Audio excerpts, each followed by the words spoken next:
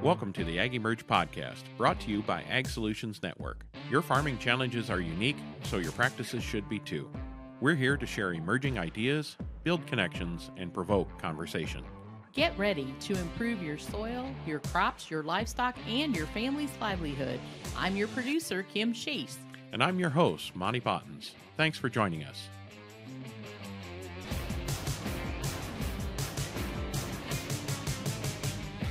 Thanks for listening today. Before we join the podcast, we'd like to let you know that Understanding Ag will be hosting a Soil Health Academy on Monty's farm this summer in Cambridge, Illinois, August 1st through the 3rd. This workshop will focus on implementing regenerative principles in a corn-soy rotation. What a great opportunity to see these concepts in action on the farm with instructors Gabe Brown, Shane New, Luke Jones, and Brian Doherty. Don't miss the powerhouse conversations guaranteed to take place. Head on over to the Soil Health Academy website at www.soilhealthacademy.org and click on the Education tab to see the Soil Health Academy upcoming workshops. And now, let's get on with the show. Today, we welcome Eric Fuchs, a consultant for Understanding Ag. Eric's work and experience make for a great conversation. He lives in southeast Missouri on a diversified livestock operation where they raise hair sheep and contract graze cattle. He's been using holistic planned grazing for over 8 years and has managed grazing systems on his operation for more than 20 years. In addition to that, Eric also works in the water and wastewater industry as a source water protection technician. He works with small and large communities and with agricultural producers to help ensure community water protection. We've got a lot of ground to cover, so let's jump right in. Welcome, everyone, to this episode of the AgEmerge podcast. I'm great to be joined today by Eric Fuchs. Eric, welcome. How are you doing today? I am good, Monty, and I really appreciate this opportunity. Been looking forward to this all week. Well, Eric, tell us your story for the listeners, just kind of who you are, where you're from, and how the journey that you've been on and what's gotten you to where you are today. I appreciate that. It's actually quite interesting. So I'm from a little town in southeast Missouri, and that is not the Boot Hill. You have to tell everybody I'm not part of the Boot Hill. That's Arkansas. I was going to ask you that. You're an uplander. Exactly, yeah.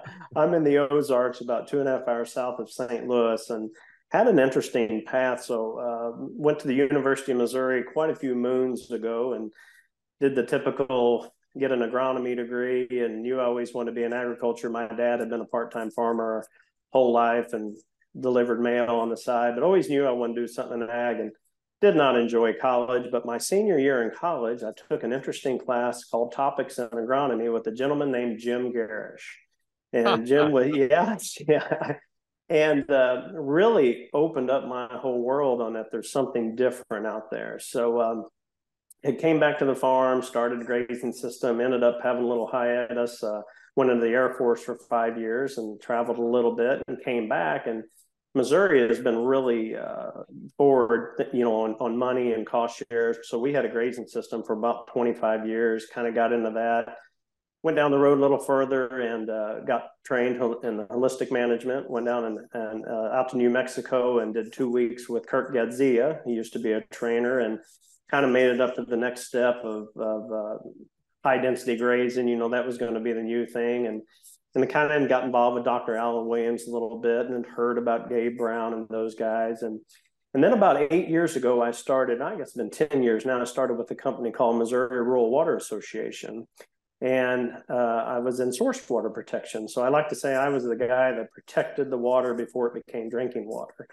And so I got certified in treatment and distribution. And I joke, within about 10 minutes of that job, I'm like, holy cow, there's some problems out here with agriculture and drinking water. So had been friends with Doug Peterson for a long time. And interesting enough, they were having soil health training in RCS soil health training at Dave Brandt's farm.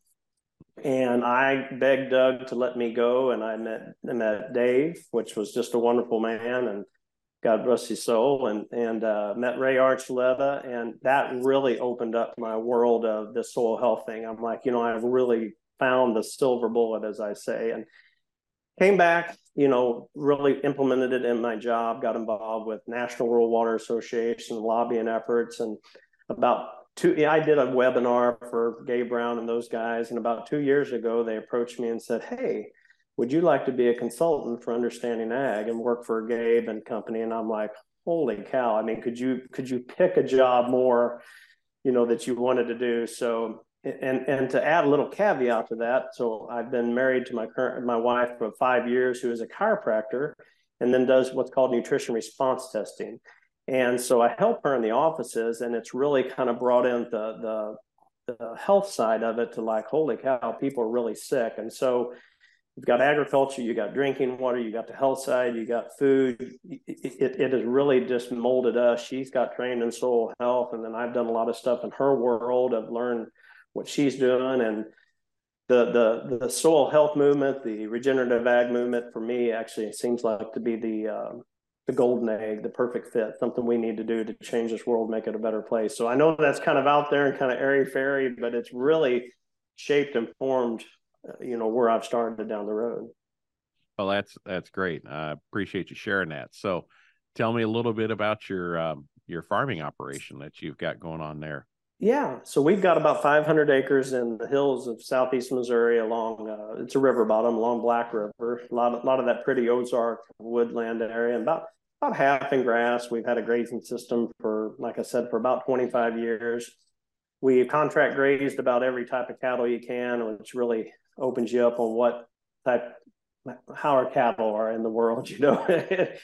We've had sheep for years. Got a very intensive grazing. Done everything from high density to continued stocking. I say, like, made about all the mistakes we could that you can out there. Kind of learned with it. So right now we've cut back quite a bit on animals because I travel so much. Which in turn we had talked about some other things. I travel so much, it really makes it hard to manage like we want to manage.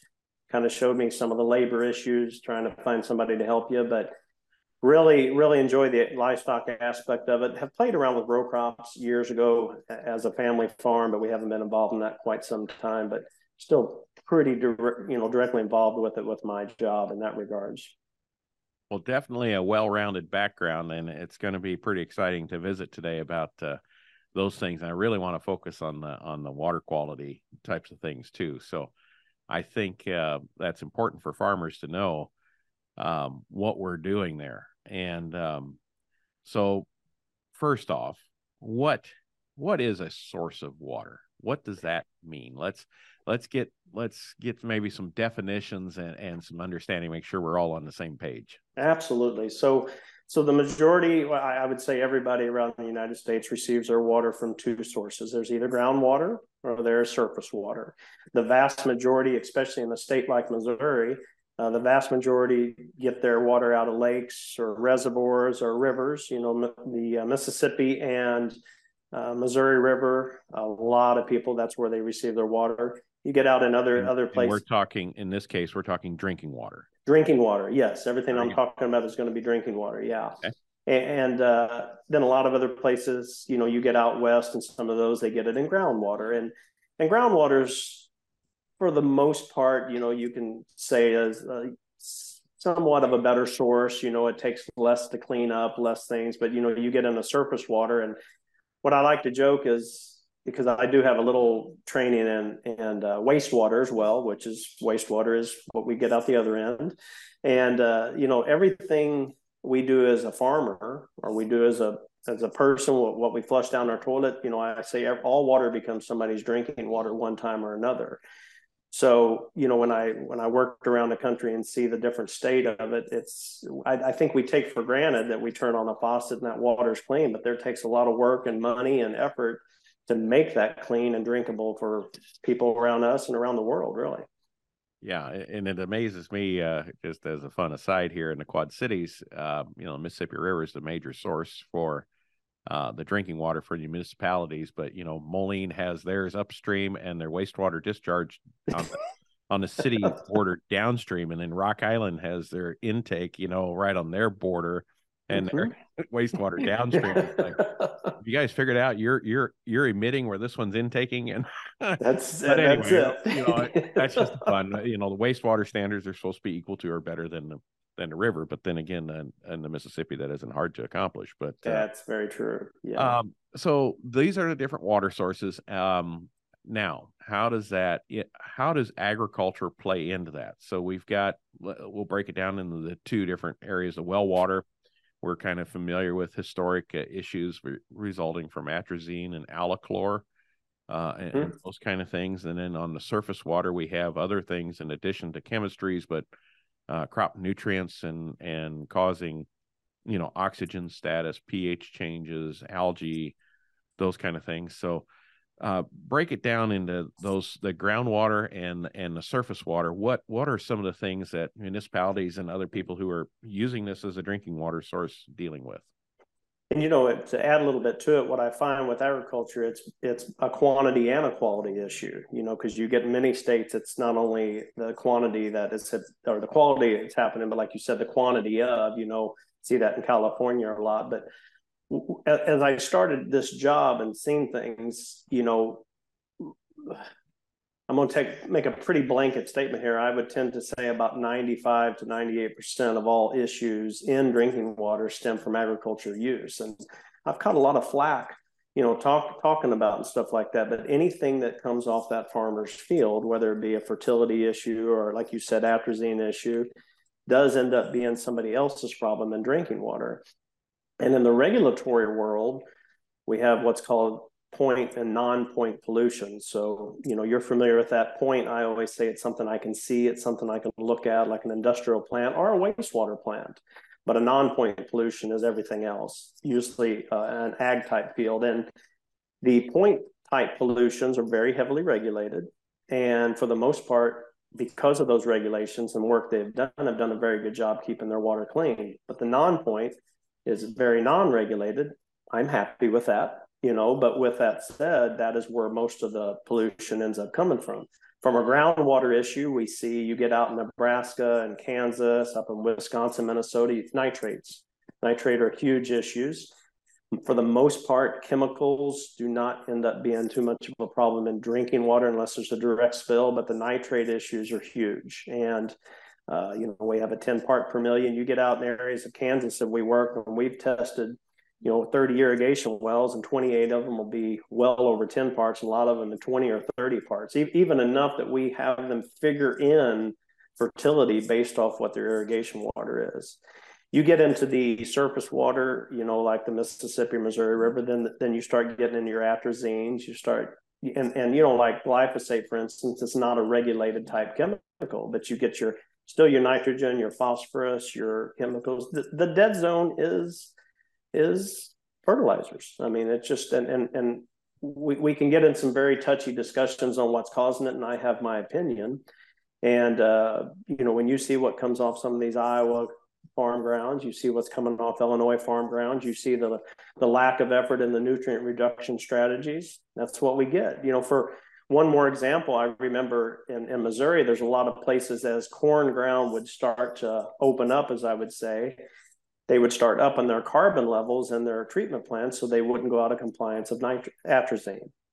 So they managed around it and do a decent job with it. But the fact is, that's money. That is, that goes back to the Des Moines lawsuit and different things that we've seen over time. So just a lot of problems that are easily solved, easily handled if we just use the 6 principles of soil health. It really is. Right.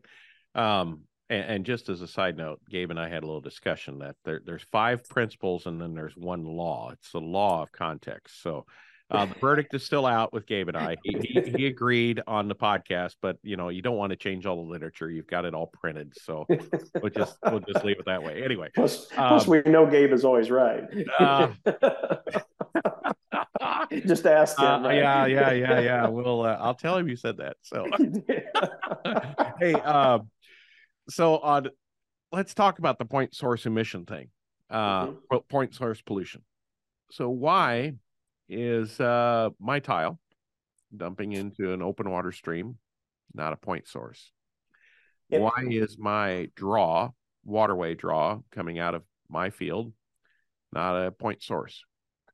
That is nothing more than lobbyists and regulations. I mean, that is one that is one regulation or law away from changing.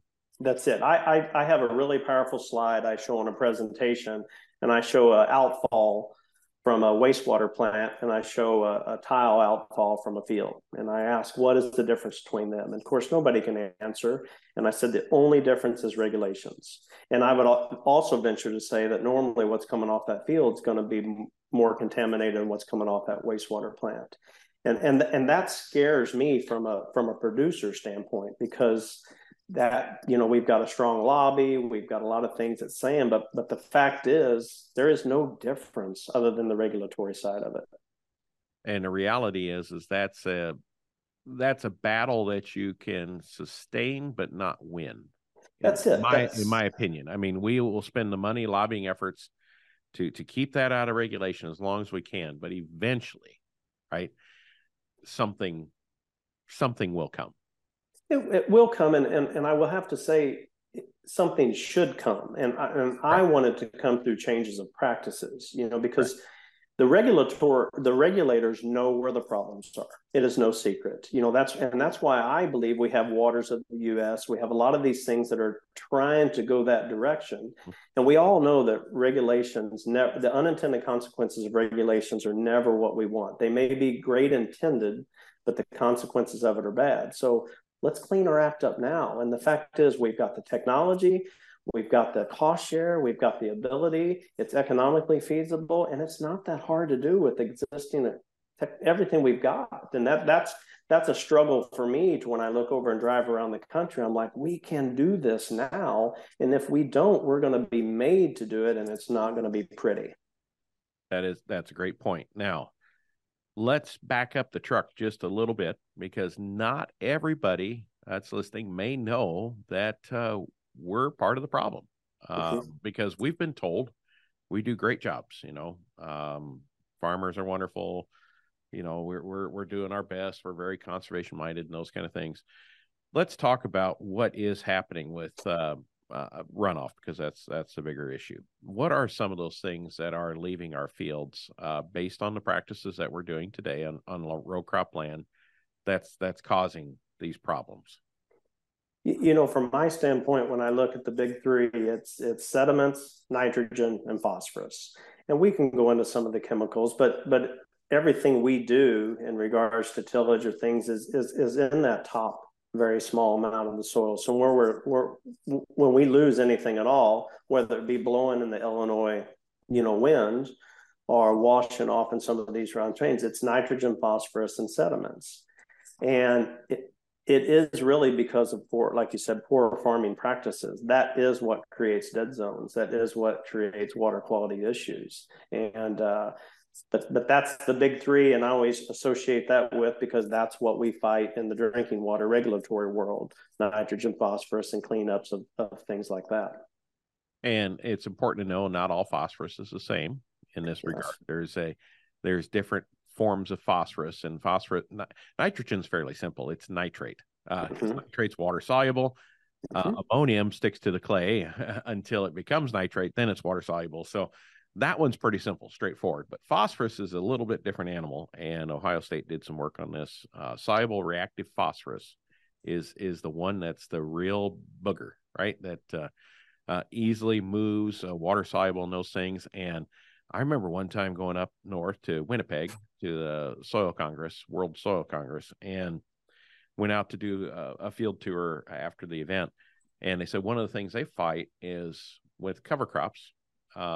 When they're green and it freezes there and the ground's frozen, all of that phosphorus that's inside the plant is that soluble reactive phosphorus form. So when they get a rain and the ground still froze, it's just like an instant ejection of soluble reactive phosphorus off of the ground. So, here we are, cover crops are great, but in their instance, in their climate, it can potentially cause additional phosphorus runoff.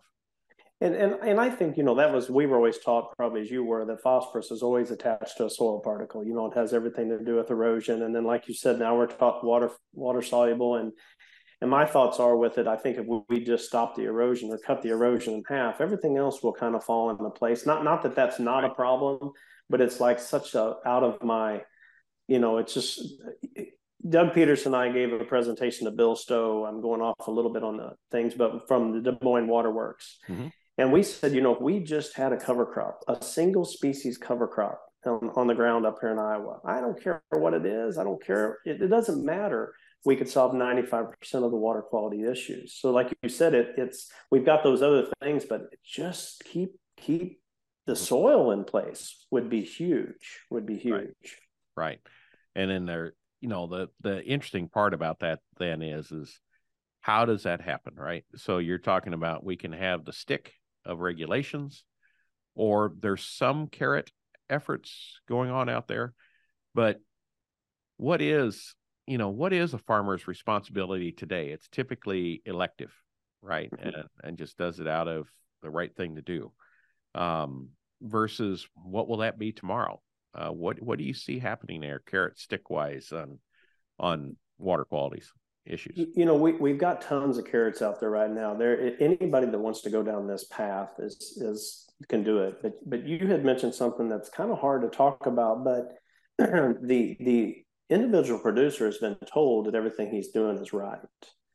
And so I can come in with more carrots and more carrots and more carrots, but the education component of the fact, why don't we first just admit there's a problem? We can stop trying to blame that it's urban or rural. Let's just say, hey, there is a problem.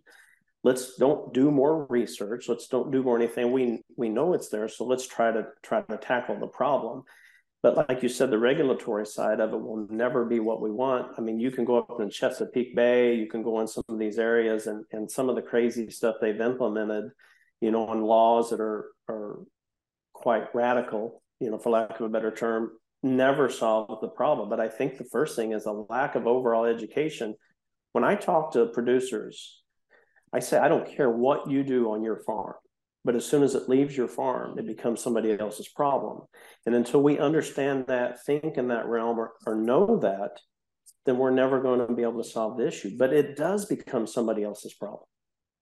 Right. And I think that's important for us to recognize, and always question everything as farmers that we're doing. Is this the best? Is there something I can be doing better?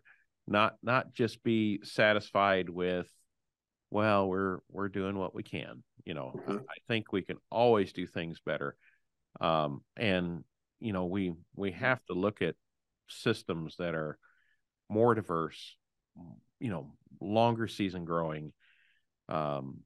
Even what I'm doing today on our own farm, no-till cover crops and integrated livestock, it's okay.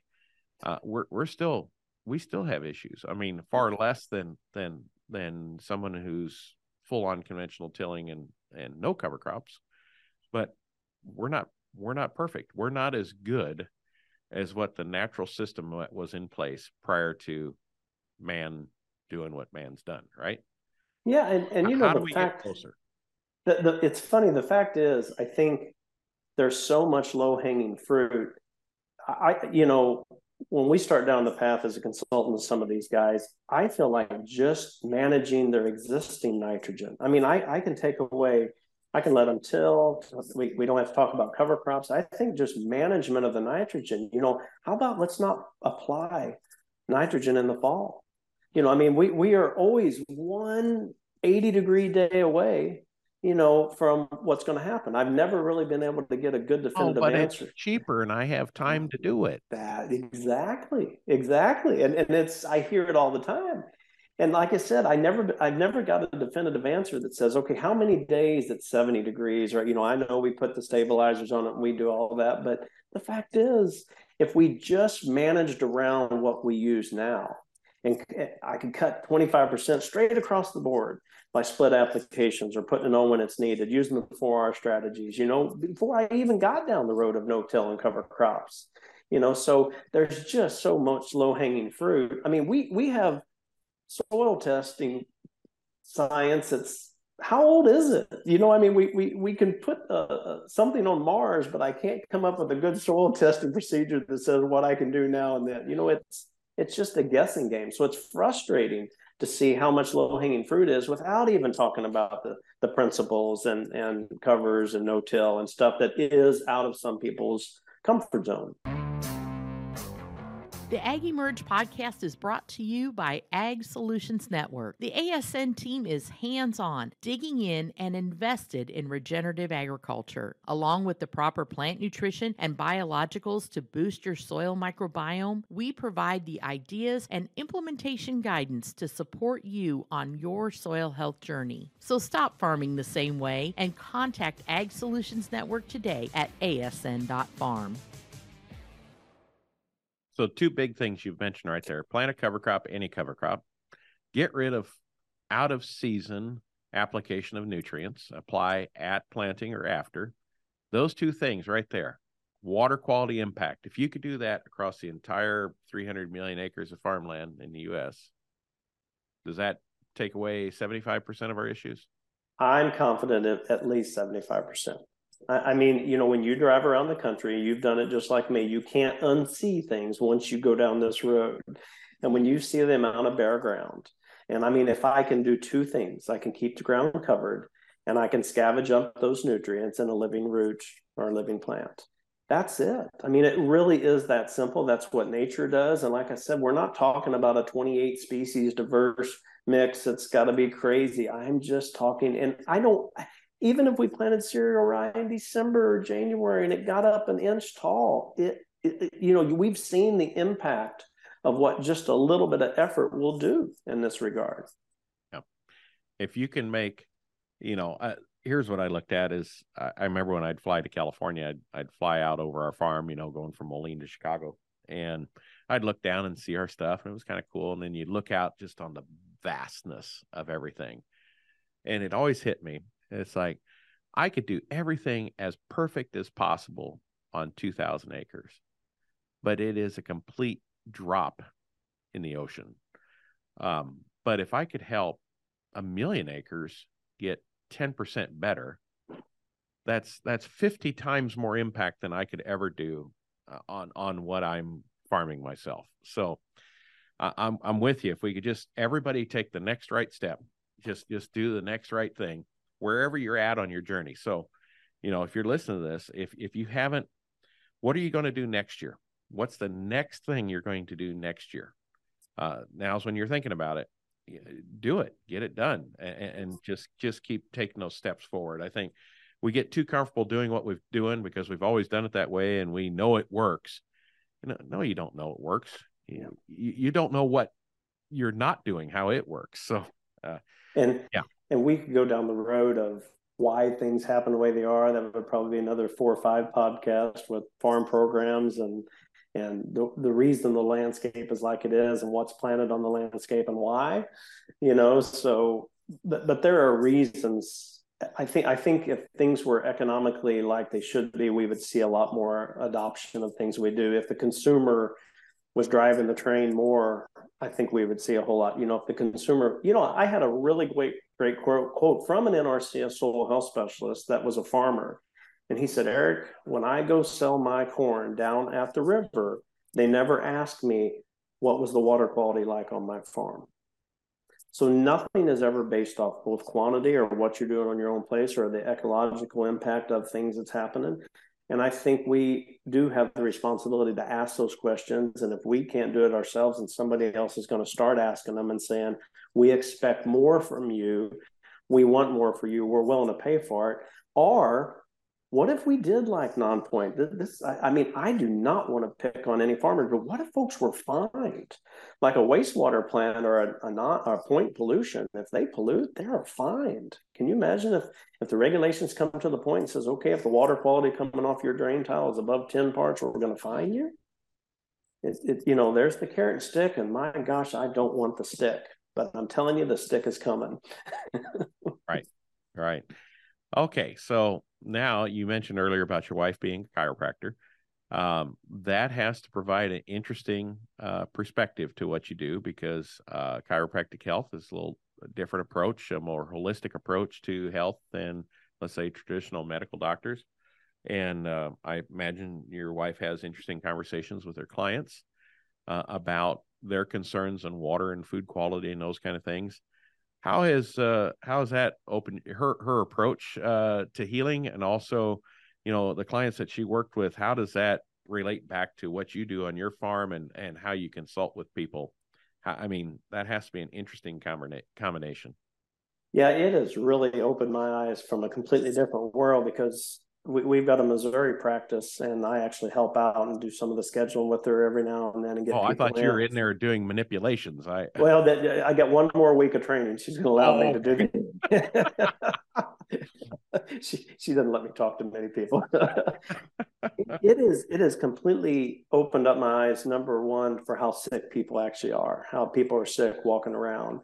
And I think it's a combination of very, very poor diets, and not just diet choices by themselves, but it's the ability to even understand good food from bad food, and the type of food that we are raising as a group. And it's also, I think, also the heavy toxic load in our environments. We are, since the 1950s, we are a very toxic laden environment. And so when I see the changes she can make in people by changing their diets, and she uses, like I said, what's called nutrition response testing. She uses muscle testing to find the basic of what's wrong with the body, and then change of diets and supplemental natural supplements, standard process up in Wisconsin. Some of these places she uses a lot of to get their path on to health. But, I think she completely came into my world and saw, okay, what's going on? And then I came into her world, and I joke, I'm not even able to use the word glyphosate in my household. I'm not even, Roundup is not even a term we can use. But at the same time, when I bring my world into her, I said, listen, we've got such a gradient of what we have to come down. We can't come into producers and say we got to cut everything out at one time, or we got to stop and completely change the way we're doing things. So it's definitely made a good balance on her to see what is actually out there in the real world, and for me to see her world and how sick people are and how much help they need. Mm-hmm. Yeah, it's fascinating to see that connection. And you made the comment there, teaching people what good food is and what bad food is. Why do we even have bad food? Well, that's a good question. About that. There wasn't such a thing in the past. It was food. and that's what we have to think is, like, what is good food and what's bad food, and how much food are actually farmers taking part in actually raising right now. I wrote a little blog one time for UA on the fact that most farmers buy their food from the same place people in Los Angeles or New York City or anybody else does. How much food is actually raised compared to what it was in the 30s, 40s, and 50s. And I'm not advocating going back to the horse and carriage and technology of back then, but the fact is we have gotten so disconnected with our food supply as producers that I think it's became dangerous. And it sounds like I'm picking on individual producers, and I'm not. I think it's just been a mindset as much as anything of how we've gotten so specialized in what we raise and how we do it that we've actually disconnected ourselves from the food supply. And not to pick on us producers too, but when you think about it, if we can hit those two goals of a cover crop and reduce nitrogen rates or fertilizer rates in general at the time of planting or after, that's good for us on our pocketbooks. Mm-hmm. That's good for us in yield, and that's good for us in soil quality for mm-hmm. future generations. So mm-hmm. all of these things are complementary. So they should be goals of yours anyway. So, yes. Anything, yes. I think okay, so see, you'll be an authority on this.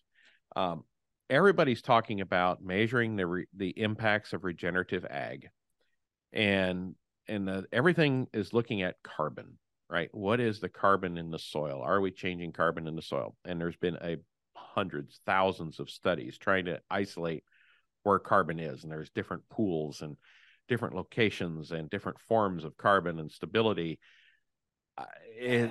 Nobody can figure it out, right? I mean, it's not from a lack of research dollars being thrown at it, right? Nobody can figure it out. But guess what? We can easily measure that indirectly related, that will, what do I want to say, will be an indicator of soil quality other than just carbon. we can measure water quality. Mm-hmm. We can measure nutrient density of the crops that we're doing. We can measure air quality. We can measure habitat as far as insect quality and diversity, mammals, birds, other living creatures there. All of these things can be results oriented that we can do today without trying to figure out things. What do you see if we could use water quality measurements as a report card on the quality of work we're doing as farmers in order to get incentive payments versus carbon credits? It's such a better driver. And we know carbon drives the system, but carbon is like anything else. It's going to be cyclical. If we're in carbon, hopefully we want an upward trend on our operations, but it is a cyclical type thing. But when our overall job in the soil health world and as producers is to build an aggregate. We want to build an aggregate. And when we do that, everything comes together. So like you said, if we measure water quality and quantity, what's running off our place, what type is running off our place. Then, like you said, the nutrient dense food, there's so much of an ecological aspect that I've seen.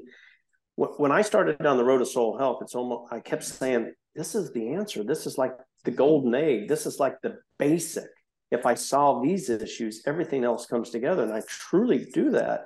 I see that. And like you said, I think we measure the wrong things to get that. It should be the quality of food coming off our place, the quality of the community dynamics and animal dynamics that's on my place. What's the water quality coming off? Have springs started showing up again as the water cycle?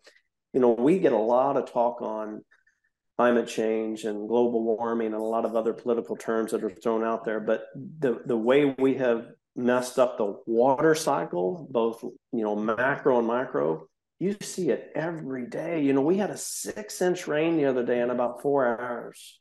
6 inches. We have so messed up the water cycle. So you're right. We are measuring the wrong things.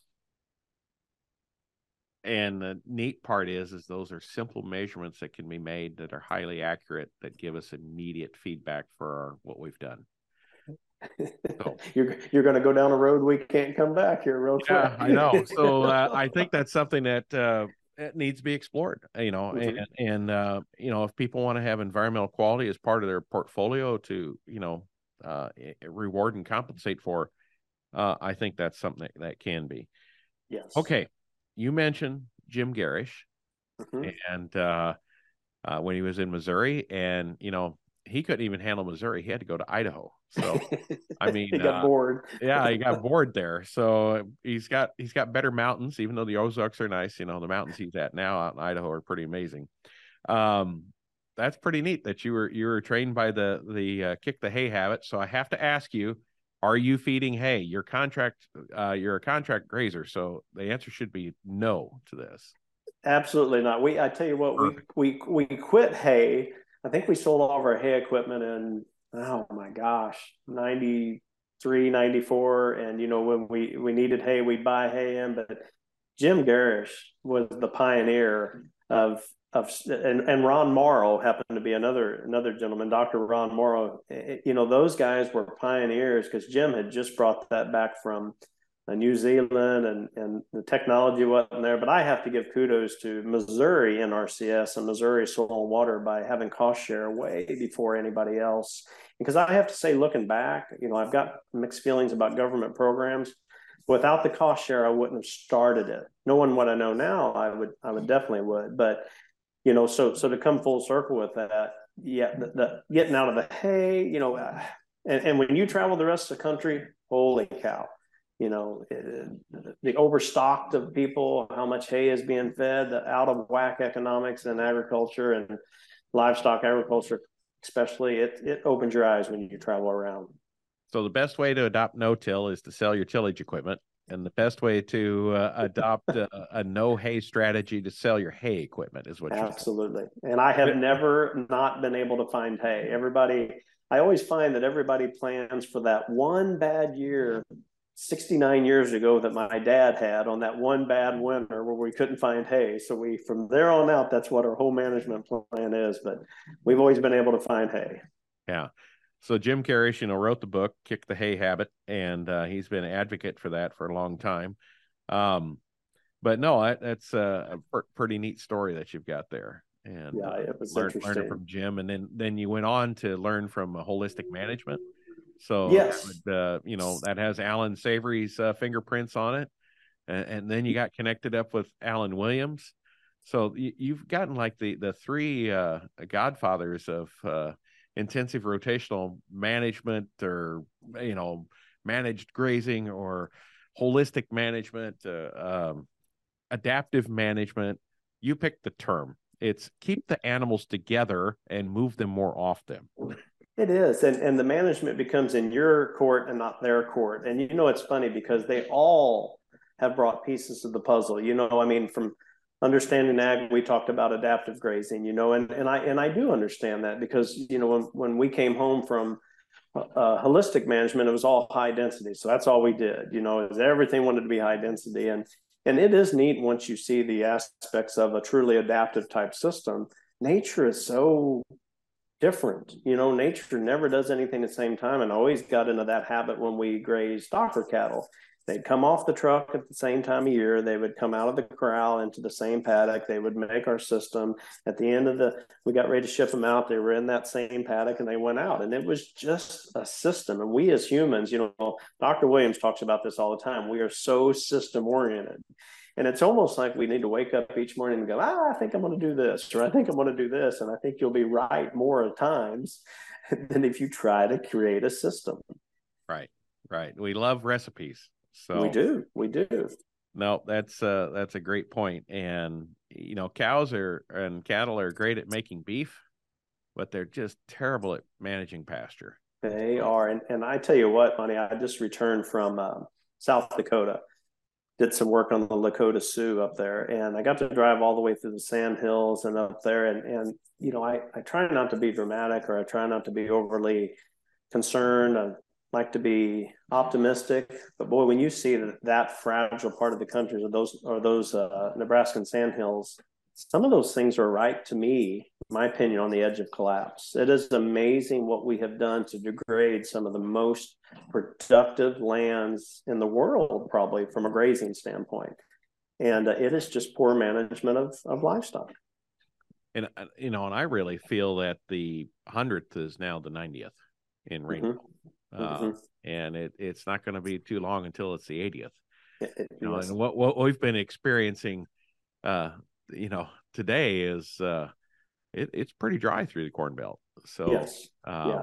It's irregular, and there is a water cycle to it, and there's just no reason to stimulate a local water cycle. We've been blessed in this neighborhood by the macro, from the Gulf, but that can only last so long. So as you get to the west, they're more dependent on the local vegetation and those kind of things. Yes. But no, that's fascinating, and I think talk about now, and people that are integrating livestock or doing grazing, when you're doing that rotational management, adaptive grazing, its impact on the water cycle.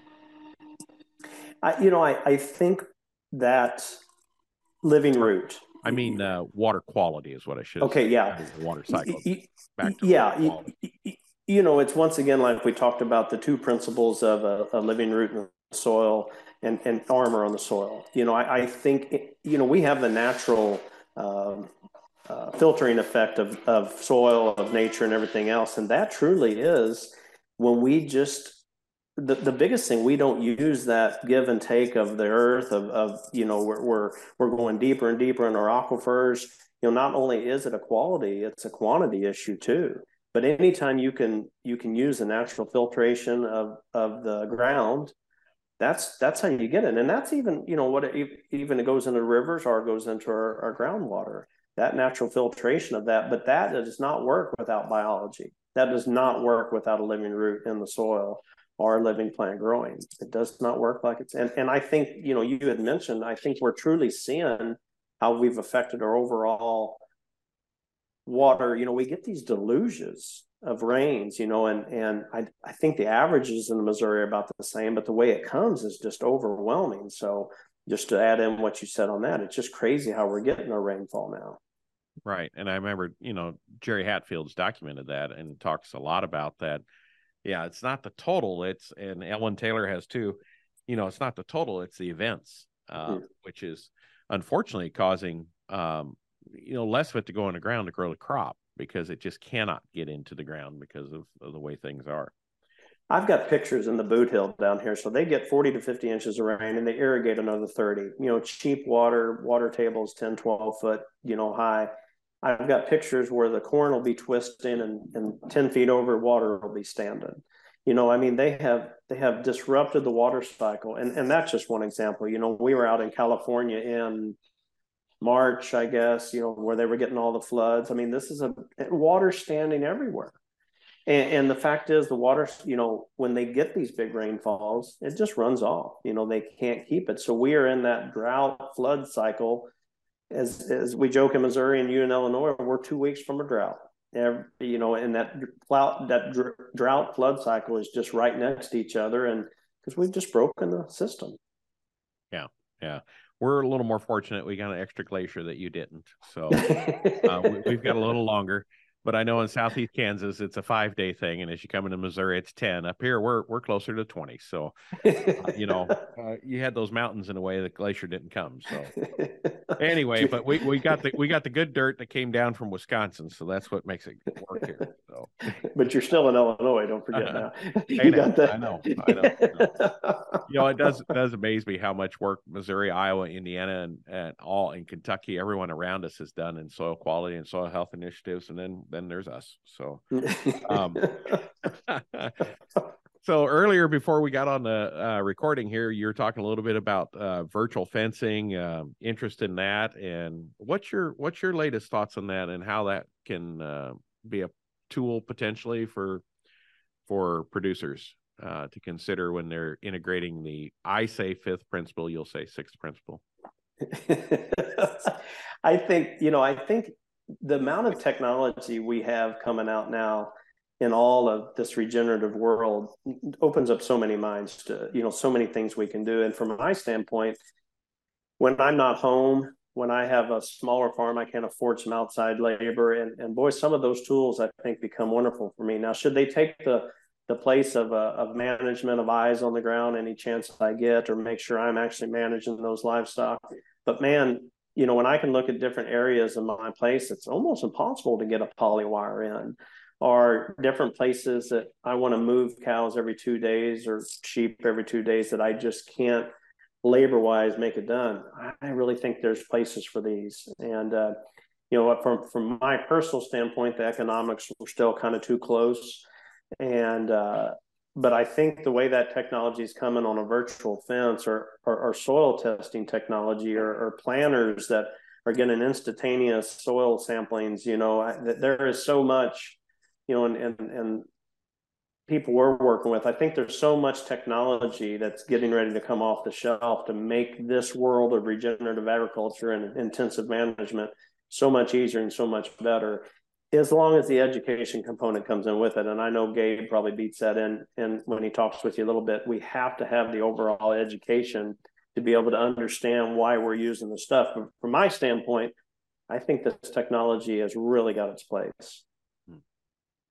So talk to us a little bit about impacts you've been able to make in your time here with other growers, and just some stories maybe of wins that kind of stick out in your mind, especially, overall wins, but especially because water is such a key thing of what you're about and your experience, some wins in the water realm too.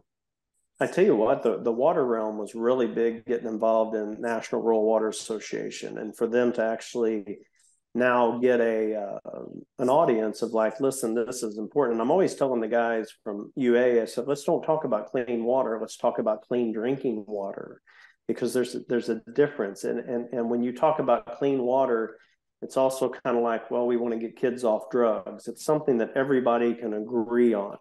And if you don't agree to clean drinking water, then you got to look at, okay, it just creates that aha factor of like, wow, we really need to do it. And I think it goes across party lines. And so that was something I think working with rural water and with UA, because Gabe and company has really allowed me to go down in that realm with some of the primacy agencies, EPA, and really kind of create things, because they see us now as a solution to their problems. When you talk to regulators, even EPA from the federal standpoint, state regulators, we've got a big project with Missouri DNR right now on education and soil health. And so these folks, once they get trained, they know this is the solution to their problems. They've always been taught it's engineered solutions. Like in Decatur, Illinois, we're going to dredge a lake and spend $90 million and spend another $60 million on a water plant. They've been taught that it's engineered solutions. Not only that, we're starting to see it go into the realm of FEMA, Corps of Engineers. We can't keep building bigger levees, right? They see it, they call them nature-based solutions now is the big fancy word. And I mean, housing, urban development, FEMA, Corps of Engineers, the primacy agencies like EPA and DNRs in Illinois, they see us as a solution, regenerative ag and these as a solution. And that's been a huge win to say, look at us. We do truly have solutions to a lot of problems. Personally, on this, being able to consult and go all over the United States, it has been eye-opening on, number one, how many people do want to change, to see every place you go to may have a different why. Some we're tired of losing money, or some we're tired of being sick and we're tired of operating this way. And I've seen older producers, when I say older, in their late 70s, that have a complete new rekindled purpose by doing the soil health thing. It's like, man, we're actually farmers again. We're doing things again. And so all the different folks, I mean, I've had people I've consulted with that are doing it from a somewhat prepping standpoint. They want to be able to survive on their own. And we're working with a lot of Indian reservations on indigenous communities on, hey, we want to get back to what we think are the old ways. And so the amount of different whys people are doing this, it just blows me away. And it's a movement. Maybe it's because I'm in the middle of it, but it's a movement like I've never seen happen on anything else. You've been in agriculture long enough. We've seen it. Oh, well, here's the next big thing. And oh, here's going to be the thing that saves the world. I'm kind of one of those weird guys that think that what we're doing, what you're doing with these podcasts, what I'm doing with water quality, consulting, UA, Soil Health Academy, this is going to change the world. This is what we have to do to change the entire world and getting down the road of taking care of this little ball that we live on. So what does that change look like 10 years from now? What's it going to look? I think so much of it depends on whether the change is allowed to happen. I mean, the movement is huge. But there are a lot of other players that would probably rather us not change. I mean, let's just say it like it is. Until the Farm Bill changes, we won't see major changes until the consumer is made to be able to drive this train more, until we demand clean drinking water, we demand nutrient-dense food, and we demand that part of raising food is an ecological standpoint as well. Sometimes I get very optimistic when I'm out, but you get very pessimistic because I think the movement needs to come much quicker, but there are a lot of groups that don't want it to happen. Mm-hmm. So I agree with that. So now, what do you personally want it to look like in 10 years from now? Your impact on agriculture, what do you want it to be 10 years from now? I always say, if I was a king for a day, I would want it to be, as crazy as it sounds, 5, 6, whichever we agree on, those 6 principles when it comes to agriculture. I think every single decision needs to be made on the farm standpoint of that. From a consumer standpoint, I think decisions they need to be made would say, hey, we're going to buy food choices based off quality, nutrient dense, stuff like that. I want to see a landscape that is, honestly, you could even go back to maybe the sweet spots of the 40s and 50s and see how farms were set up then with the diversity of a farm itself. we had a pretty good model going on right there with a few tweaks that we could do based off technology and know-how and knowledge we have of soils and biology and things that way. But I would like to see these diverse farms. I would like to see so many people actually intimately involved in agriculture. I would like to see farmers actually raising food and being more of a, backyard gardens, backyard chickens, and things of that nature. I do really think we've got the ability. When we were out at Chico and we were in all those almond groves and vineyards and stuff, California alone could feed this entire world. I'm sorry, the entire United States without even trying. I mean, the amount of ability to graze sheep under vineyards or have cover crops here, or having growing stuff here, vegetables over here, we're so non-diversified now that I think we've taken away what the ability we have. So I'm kind of talking in circles a little bit right there, but I see the movement that you're doing and I'm movement in 10 years to solve so many of these world's problems. I'm not sure I know quite how to get there. If I was king for a day, I would definitely have less government and probably more capitalistic ways of getting there based off what the consumer demands and wants. That answer that question? I kind of go around in circles a little bit. There's no right answer to it. We'll replay this 10 years from now and see what happens. So exactly. No, I appreciate your thoughts and insights on that and your efforts and what you're trying to do and accomplish. So anything else that we should have visited about today while we had our time together? Other thoughts and ideas bouncing around inside of your head and your team's head? I think the team, both mine and team, I've never thought this growth would have been like it is. And I'm not saying this from a bragging standpoint or economic standpoint, but I think I was one of 3 consultants a year ago, and now there's like 14. I mean, it is unbelievable how this movement has gone. And it's been from these are solutions to a lot of different problems. And the amount of people that are reaching out, like I said, from my wife's standpoint, I joke when I go to her conferences, she's got people that are interested in soil health, and she goes to my conferences and they're doctors and people that they're interested, in a new way of doing things. So the education component, we have got to continue to figure out how to get and things like this are as important as anything. I feel like we have to do things to make a quicker change, because I always feel like I get all excited after getting off a talk like this, and I'm all pumped up, and then I drive across Iowa and I'm like, holy cow, I've driven all day and not seen a cover crop one, so maybe I think we need a bigger effort. But I will have to say, from a little bit of experience of doing it right now, there's more people lobbying on this farm bill than there's ever been. There's more people trying to make an impact on this farm bill than there's ever been. Individuals like Dave Brandt, like Gabe Brown, some of the movies that came out, the movies that are going to come out into the future, I think that's going to have a big impact. I think people are more concerned, more involved, but we need to keep this ball going and keep it going faster and faster and do more and more quicker. I agree with you 100%. And hopefully the farm bill won't be just hit the copy button and renew it again for another 5 to 7 years. Hopefully we can make some progress that rewards farmers for doing the right thing instead of, not rewarding, yes, and inadvertently penalizing for doing some things. So fingers crossed.